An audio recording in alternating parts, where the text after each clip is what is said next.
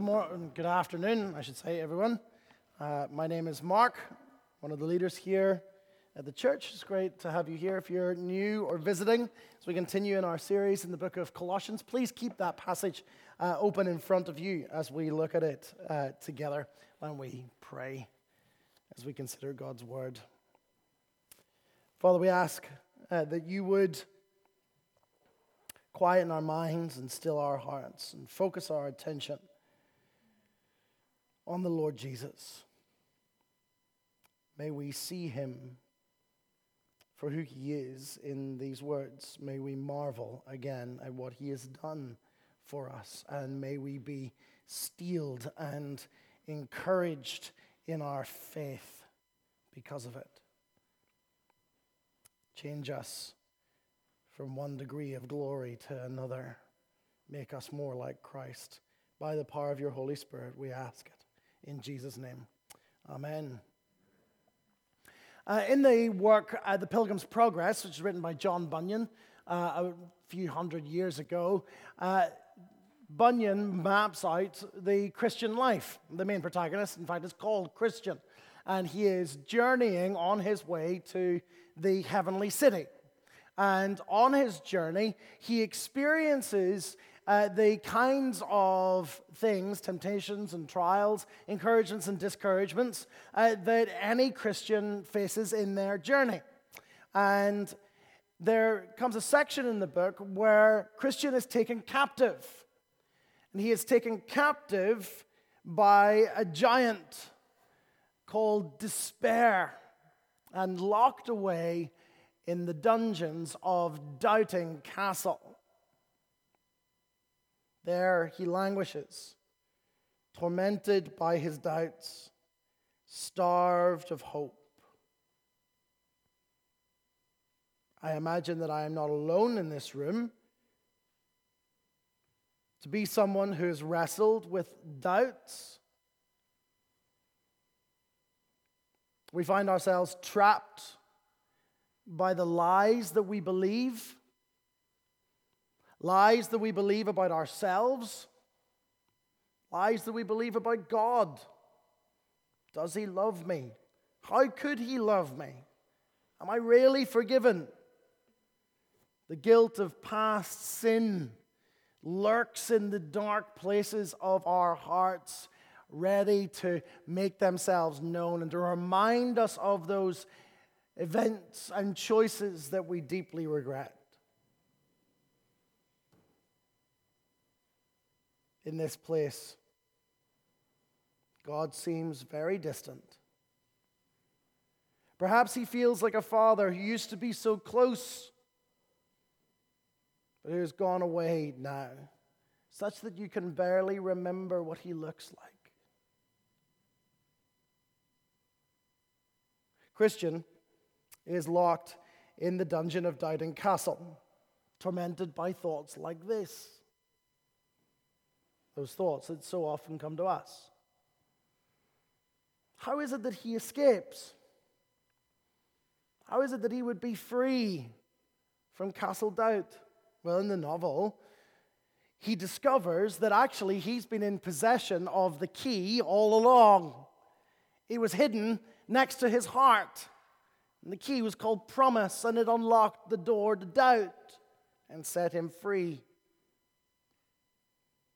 In this passage that Rosie read, Paul points out a number of things that take us captive, that shake our faith, our confidence in the gospel, our confidence in who God is. And then he assures us in different ways of how it is that the gospel unlocks those doors that capture us and set us free. Paul begins in verse 8 of the reading, that very first phrase. Paul says, "See to it that no one takes you captive." Even that's worth reflecting on for a moment. The inference being, there are things that want to capture you, and that you have the resources as a Christian and both the prerogative, as in you should do it, to fight against those things. See to it that no one takes you captive. Do not be a willing victim that is captured by the things that would beset you. Those doubts, those lies. Do not go willingly into that dungeon. Fight, Christian.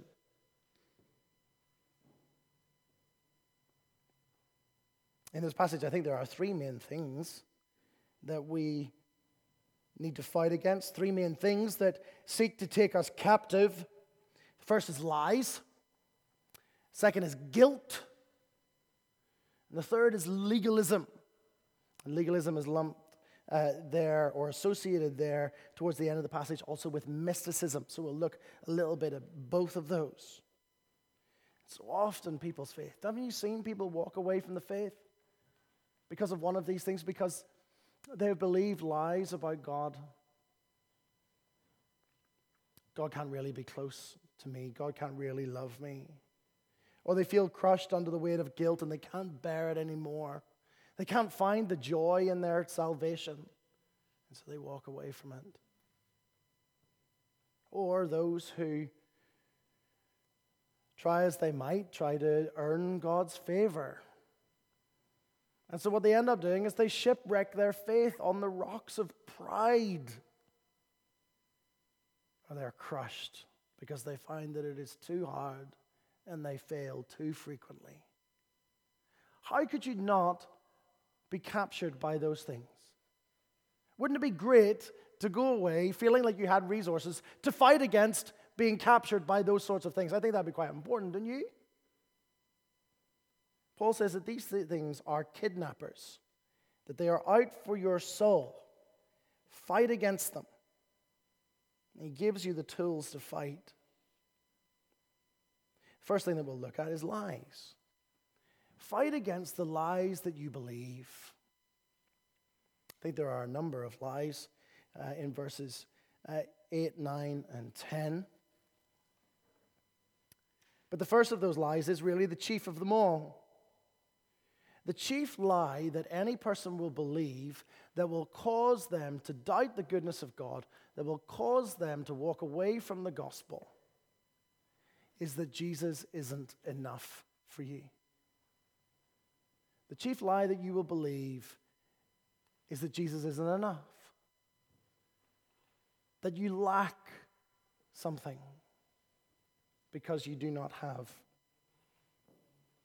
whatever. It's a constant temptation, isn't it? It's a constant temptation for me. We say implicitly or we model in our life, Jesus is fine, right? Love Jesus, but I really want that. I love that. I need that. That's the thing that's actually going to make me feel fulfilled. What you're saying at that point, you're believing the lie that in Jesus you lack something good. Paul wants to encourage us. He wants to encourage us with the truth that in Jesus we lack no good thing. Verse 9, for in him, that's Jesus, for in him the whole fullness of deity, that's godness, all that it is to mean God, be God, dwells bodily. Jesus lacks nothing. Jesus is fully God, the perfect image bearer. All of the perfections that it means to be God are in Jesus. The omniscient powerfulness of God is in Jesus, his all-knowingness. He doesn't lack in love. He doesn't lack in wisdom. He doesn't lack in generosity. He doesn't lack in compassion. He doesn't lack in mercy. He doesn't lack in power. He is fully God. And if that wasn't astonishing enough, he goes on to say in verse 10, and you have been filled in him.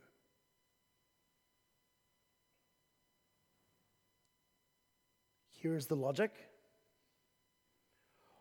All that it means to be God is in Jesus. And we are in Jesus.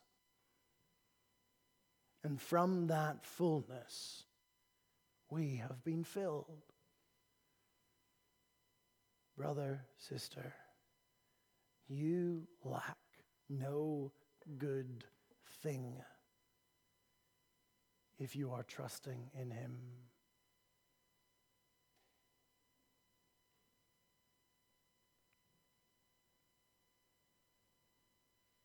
Another lie that we believe is the lie that we don't belong. That we don't belong in here, in God's family. We don't have a sense of home. But verse 11, believe it or not, gives us hope to that end. I say believe it or not because you look down at verse 11. What does verse 11 talk about? It talks about circumcision. In him you've been circumcised with a circumcision made without hands. And nothing thrills your Sunday afternoon without some good chat about circumcision. How does that help us to think about our sense of belonging? Well, you need to understand what circumcision was. Circumcision in the Old Testament was a way of marking out who was in the people of God.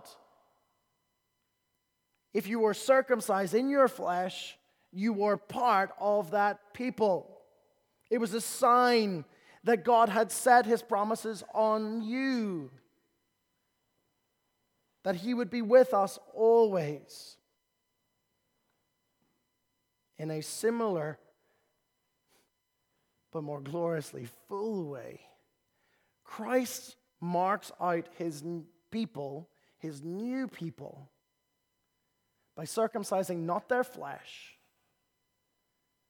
but their hearts. He removes their body of flesh. That is, he takes away their sin. The result is that you are part of the family of God. You are part of this new community. Christ has marked you out. This is your home. Welcome. By faith, God is your God. You are his people. He is yours and you are his. You are home. Then Paul goes on in verse 12. And in essence, what he is saying here is saying, how do you know that this is true? How do you know that it's true that God really has marked you out? And Paul, in a sense, says, do you remember how wet you were? Do you remember how wet you were at your baptism? As certainly as you were wet at your baptism is how certain you can be that Christ has made you his and that you are part of his community. He points them back to their baptism. As certainly as you were washed with water, so by faith Christ has taken your sin and made you his. But in verse 12 he's saying more than that. He says, having been buried with him in baptism, in which you were also raised with him through faith in the powerful working of God, who raised him from the dead. You were buried with Jesus. When Jesus died, you died. When he was sealed in the tomb, you were sealed in the tomb. When he was raised on the third day to newness of life, you were raised with him.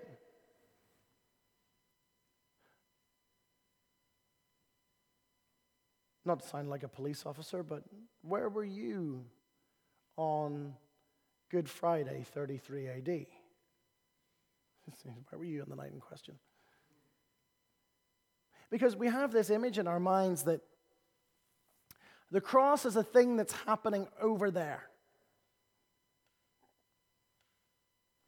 You behold the man upon the cross, my sin upon his shoulders. Ashamed to hear my mocking voice call out among the scoffers. But what Paul is saying here is that you're there. You're in Jesus as he dies by faith, joined to him, inextricably linked to him. When he died, you died.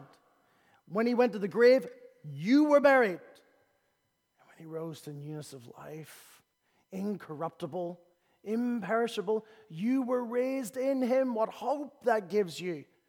What resources for unlocking those doors of doubt and despair. That you are inseparable from the risen Lord Jesus.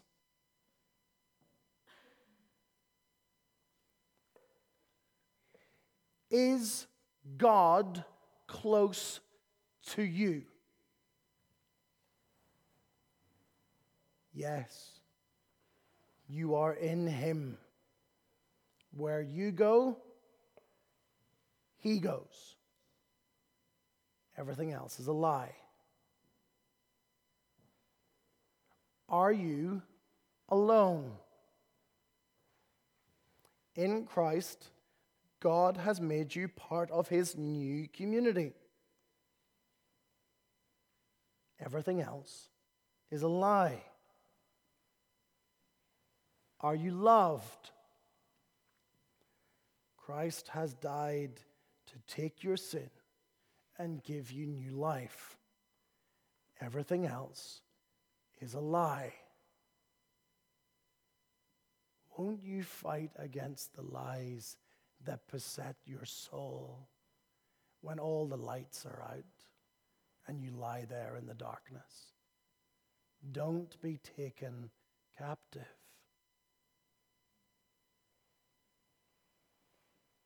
The second thing that will take us captive is guilt. Is that a familiar thing?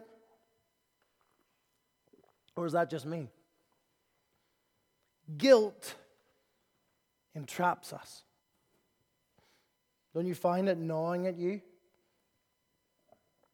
That's why people, especially in Ireland,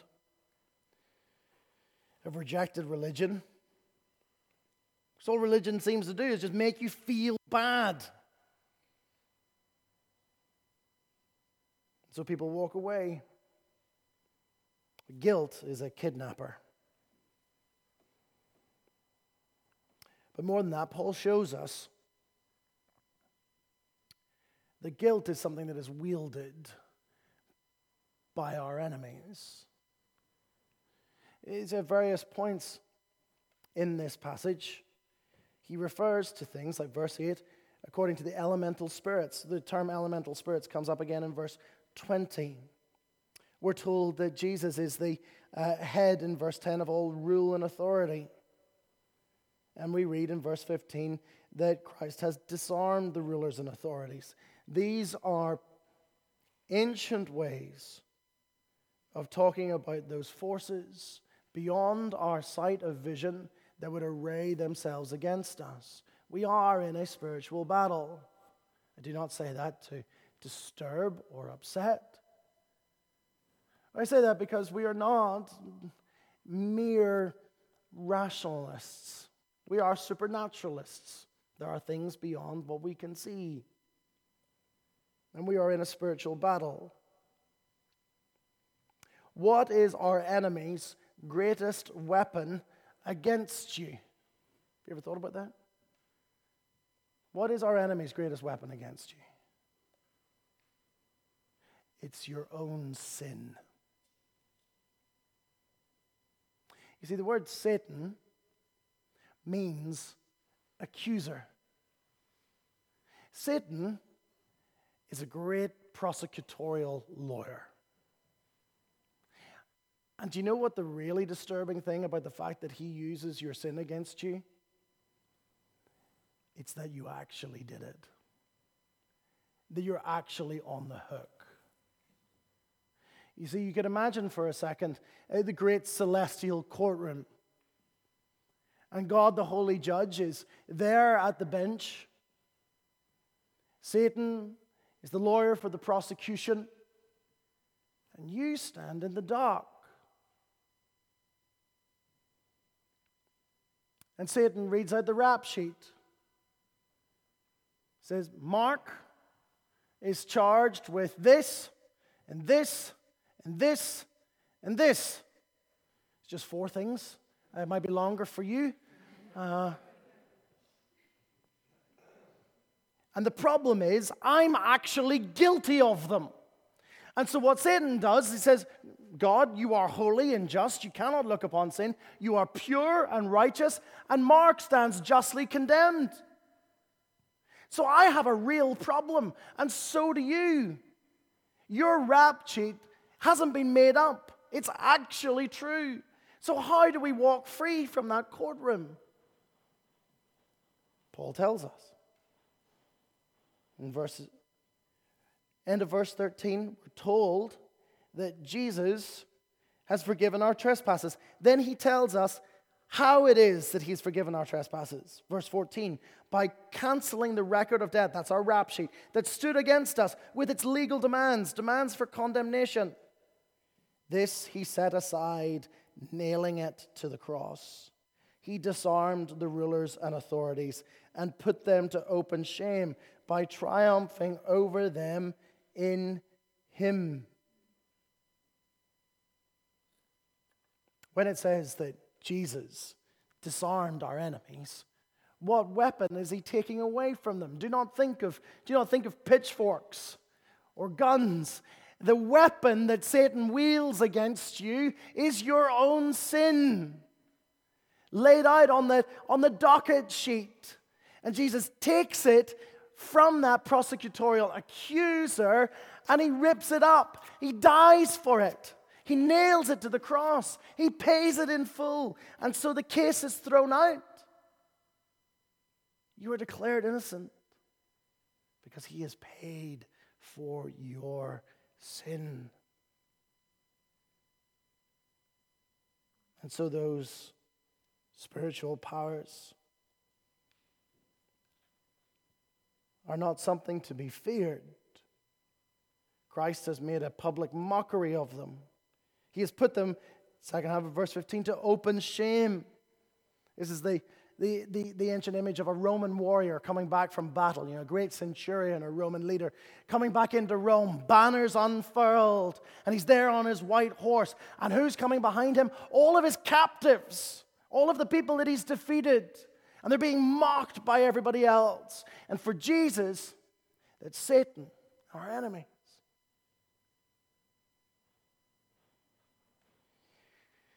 This is not to say that we no longer feel guilty. There are times when guilt is used to chasten us. There's Holy Spirit given guilt. It's a sign of a sensitive conscience, in fact. If you're sitting there and you're indulging in that habitual sin, the thing that you should be really worried about is the point when you no longer feel guilty about it at all.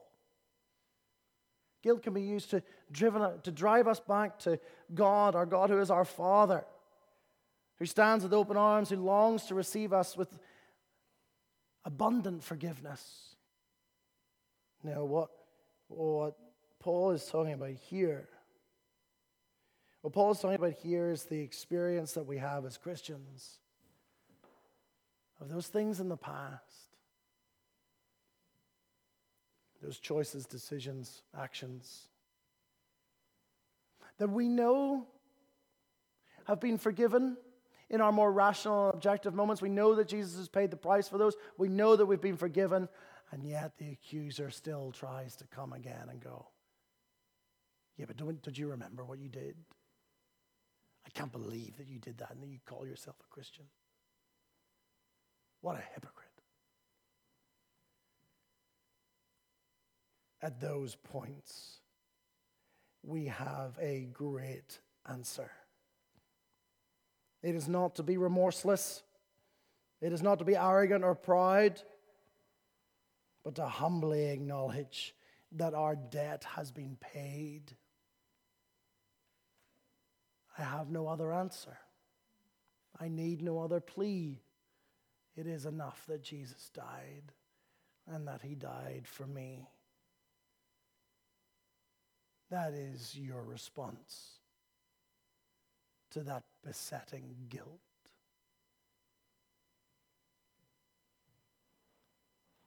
Thirdly, we can find ourselves captured by legalism. We're captured by comparing ourselves to people who have greater spiritual experiences than us. Thinking firstly of legalism, the perception of Christianity by many people is that it is a moral straitjacket. It weighs you down, kills your innovation, stifles your freedom and self-expression. And for sure, depending on where you grew up, you might have even met some Christians like that. You know those Christians who you may have encountered who say things like, you cannot be a Christian if you fill in the blank. You cannot be a Christian if you, we'll play kind of family fortunes, what's the top answer? Drink alcohol. Ding, ding, ding, ding, ding, right? People have different views on that. If you're TT, God bless you, right?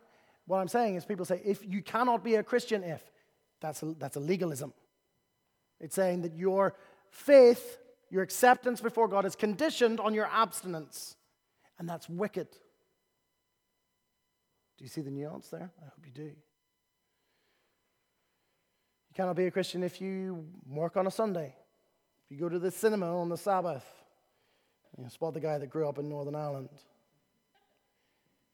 You cannot be a Christian if you do not hold to certain traditions and certain laws. And then there are those who go on and on about their spiritual experiences and make spiritual experiences a marker of true faith. That's not to disparage spiritual experiences. If you have them and they improve your love for Jesus, then God bless you. But do not make them a marker of true faith. Do not make them a marker of orthodoxy. Or you can think in your mind, I haven't had this spiritual experience, and so I cannot be a true Christian. Paul, to all of these things, says no. Verse 16, therefore let no one pass judgment on you in questions of food or drink with regard to festival, new moon, or Sabbath. These are the shadows of things to come, but the substance belongs to Christ. Let no one disqualify you, insisting on asceticism. That's beating the body, fasting, going living in the desert, or, up in Glendalough in a little hut, right? That's asceticism. The worship of angels, going on in detail about visions, that's a spiritual experience sort of thing there. Paul says, no, don't be captured by that. Don't believe the lie that you need to do these things or to have these experiences in order for God to like you more. That does not mean, however, that we get to live however we want.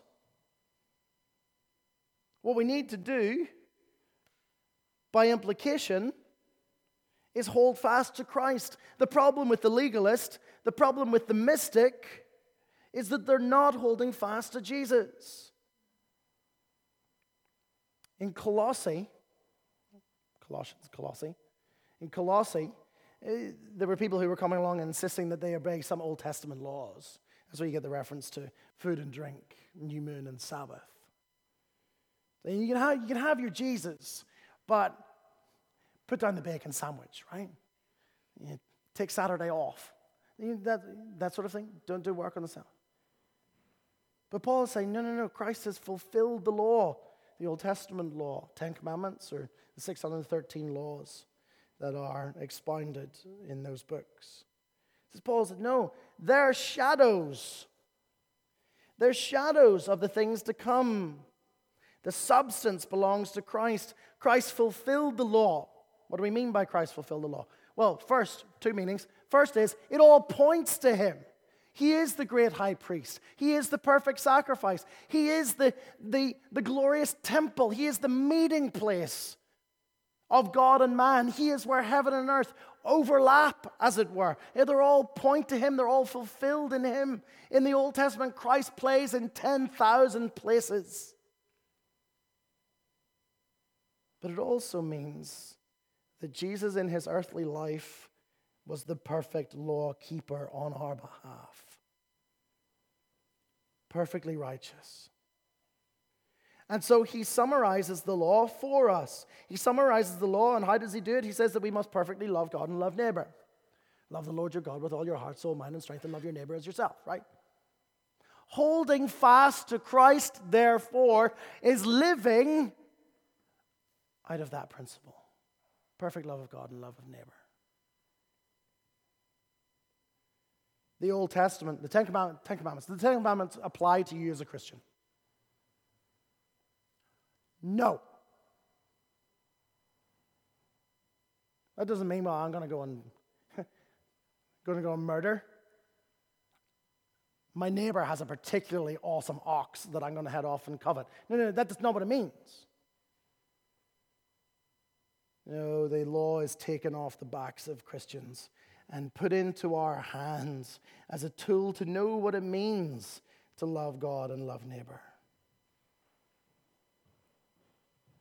But if that wasn't enough, Paul shows us also that these two things of legalism and chasing spiritual experience, they don't work. Don't work in your spiritual life. Let's look at legalism first, even though it's right down the end. Verse 23, he says, they indeed have the appearance of wisdom. It looks good, Paul says, in promoting self-made religion and asceticism and severity to the body. You look super spiritual. If you're, fasting all the time, whipping yourself with a birch. But look at what Paul says. They are of no value in stopping the indulgence of the flesh. They look good, but they don't work. Why don't they work? Because they are disconnected from Christ. They're not holding fast to the head. Anyone who has tried to kick their porn habit knows this. Because you know that you could throw your phone and your iPad and your laptop into a cement mixer. But if your heart is not captivated by Christ, Hugh Hefner's still going to get you. Do you know?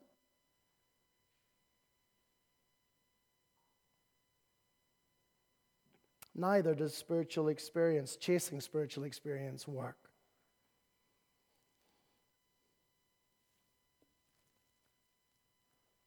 Into verse 18, start of verse 19. There's people who are going into detail about visions. They end up being puffed up without reason by a sensuous mind. They're not holding fast to the head, from whom the whole body, nourished and knit together through its joints and ligaments, grows with a growth that is from God. See, you stop and you think about it. What Paul's saying here is really quite shocking. He's saying that you can be so captivated, so obsessed with chasing a spiritual experience that you can miss Jesus altogether. Again, these people look super spiritual, but they have let go of Christ. Caveat, I am not saying that that is true of everyone who experiences a spiritual experience. If that is you and that helps you to love Jesus, God bless you.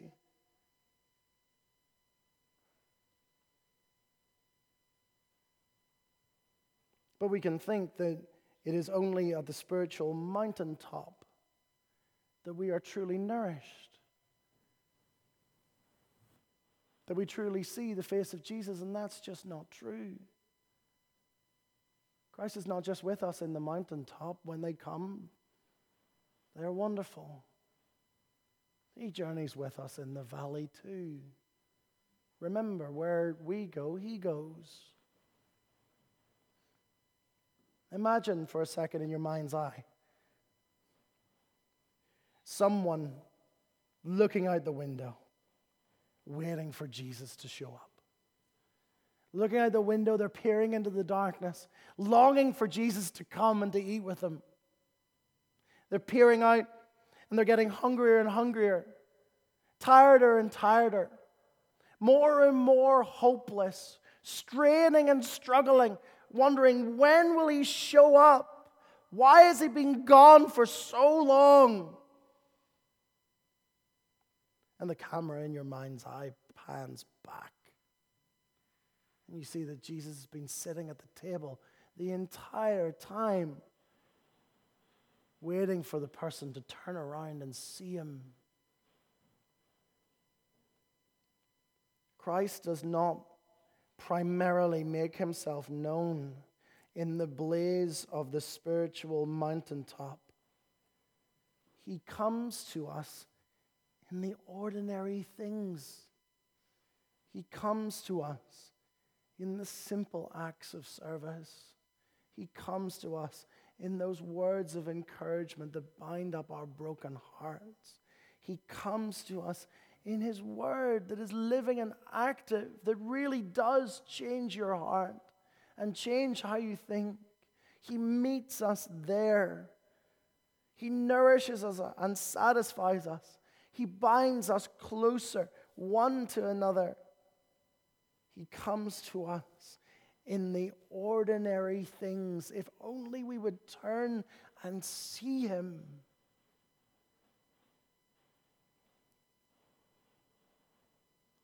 He comes to us at this table,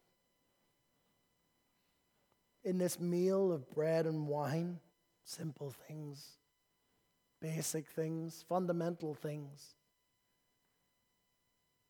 Isn't it a strange thing that the table of the king is not adorned with golden goblets and sticky treats, but it is a wooden board where bread is given and wine is provided? There he nourishes us. And so ask yourself, is that Christ enough for you? If so, come and eat. Has this Christ taken your guilt, disarmed your enemy? If the answer is yes, come and eat. Do you belong to him? Are you joined to him by faith? Are you part of his community? Has he marked you out? If so, come and eat.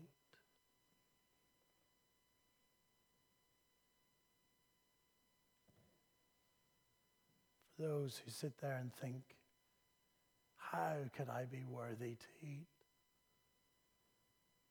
It's the wrong question to ask. What matters is not the strength or clarity of your faith, but the object of your faith. And so as you prepare to come, ask yourself these questions. Do you love Jesus perfectly? I can answer that one for you. No. Do you love Jesus as much as you should? I suspect that I can answer that one for you as well. No. But here's the one that only you can answer. Do you love him at all? If so, come and eat.